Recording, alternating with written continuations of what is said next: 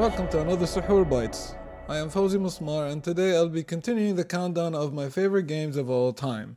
Today is number 8, and it is Dota.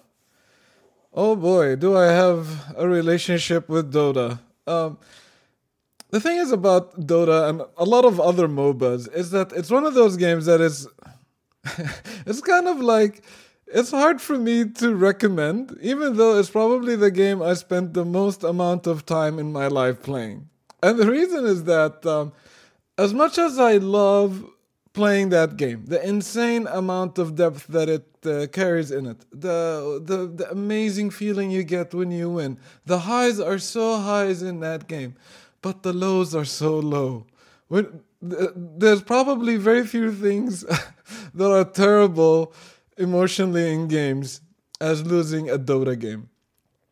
And it also brings out the worst in me and the worst in people, because it's just like I've seen people rage so much, and I've raged so much playing this game that it's just not good for me.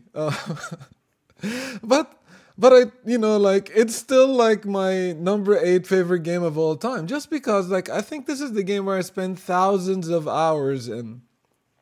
And also, it's the game I spend so much time outside of the game looking at. I've constantly read the update patches ever since I last stopped playing the game. I've watched so many videos. I watched the tournaments going on. The international, which is like the Dota global tournament, is such a huge event. I watch it every year. It's the total time spent in game and outside of the game for me is probably the most I spent in a video game, and then therefore it wouldn't be realistic for me to have a top 10 games list without mentioning this game. I've been playing Dota since it was a Warcraft 3 mod. Me and my friends started off at LAN as well. It was our office game for a while, and we got really hooked. We used to come to the office on weekends just so that we can play more Dota. We couldn't wait until lunchtime happened so we could just jump in and play some Dota. We used to go to LAN joins to play Dota. We used all sorts of different server types to play Dota online. And then when Dota 2 came out, we just continued the trend. So really, if I think about it, Dota is kind of like Tetris and Battlefield for me. It's this is a game I've been playing consistently for much of my adult life. I think ever since it was a Warcraft 3 mod till this day, I've been playing it.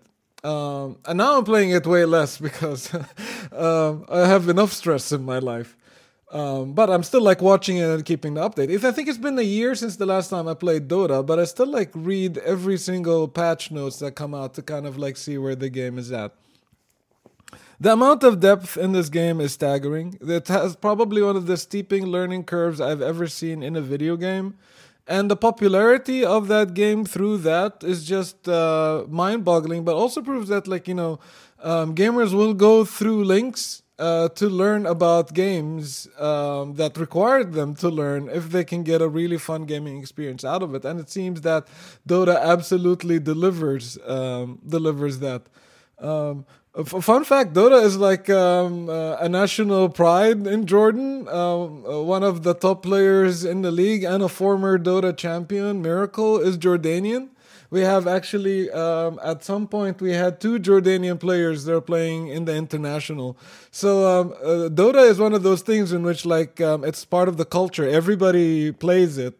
Or cousins, your cousins must have brought you into this game. There are people who don't play video games; they just play Dota. It's a huge cultural thing, and it kind of actually makes sense why I got swept into it myself. So yeah, it's a fantastic video game. It's free. Don't play it. I honestly, for your sake, don't play it. If you've never played it, just don't do it. It's thousands of hours down the drain.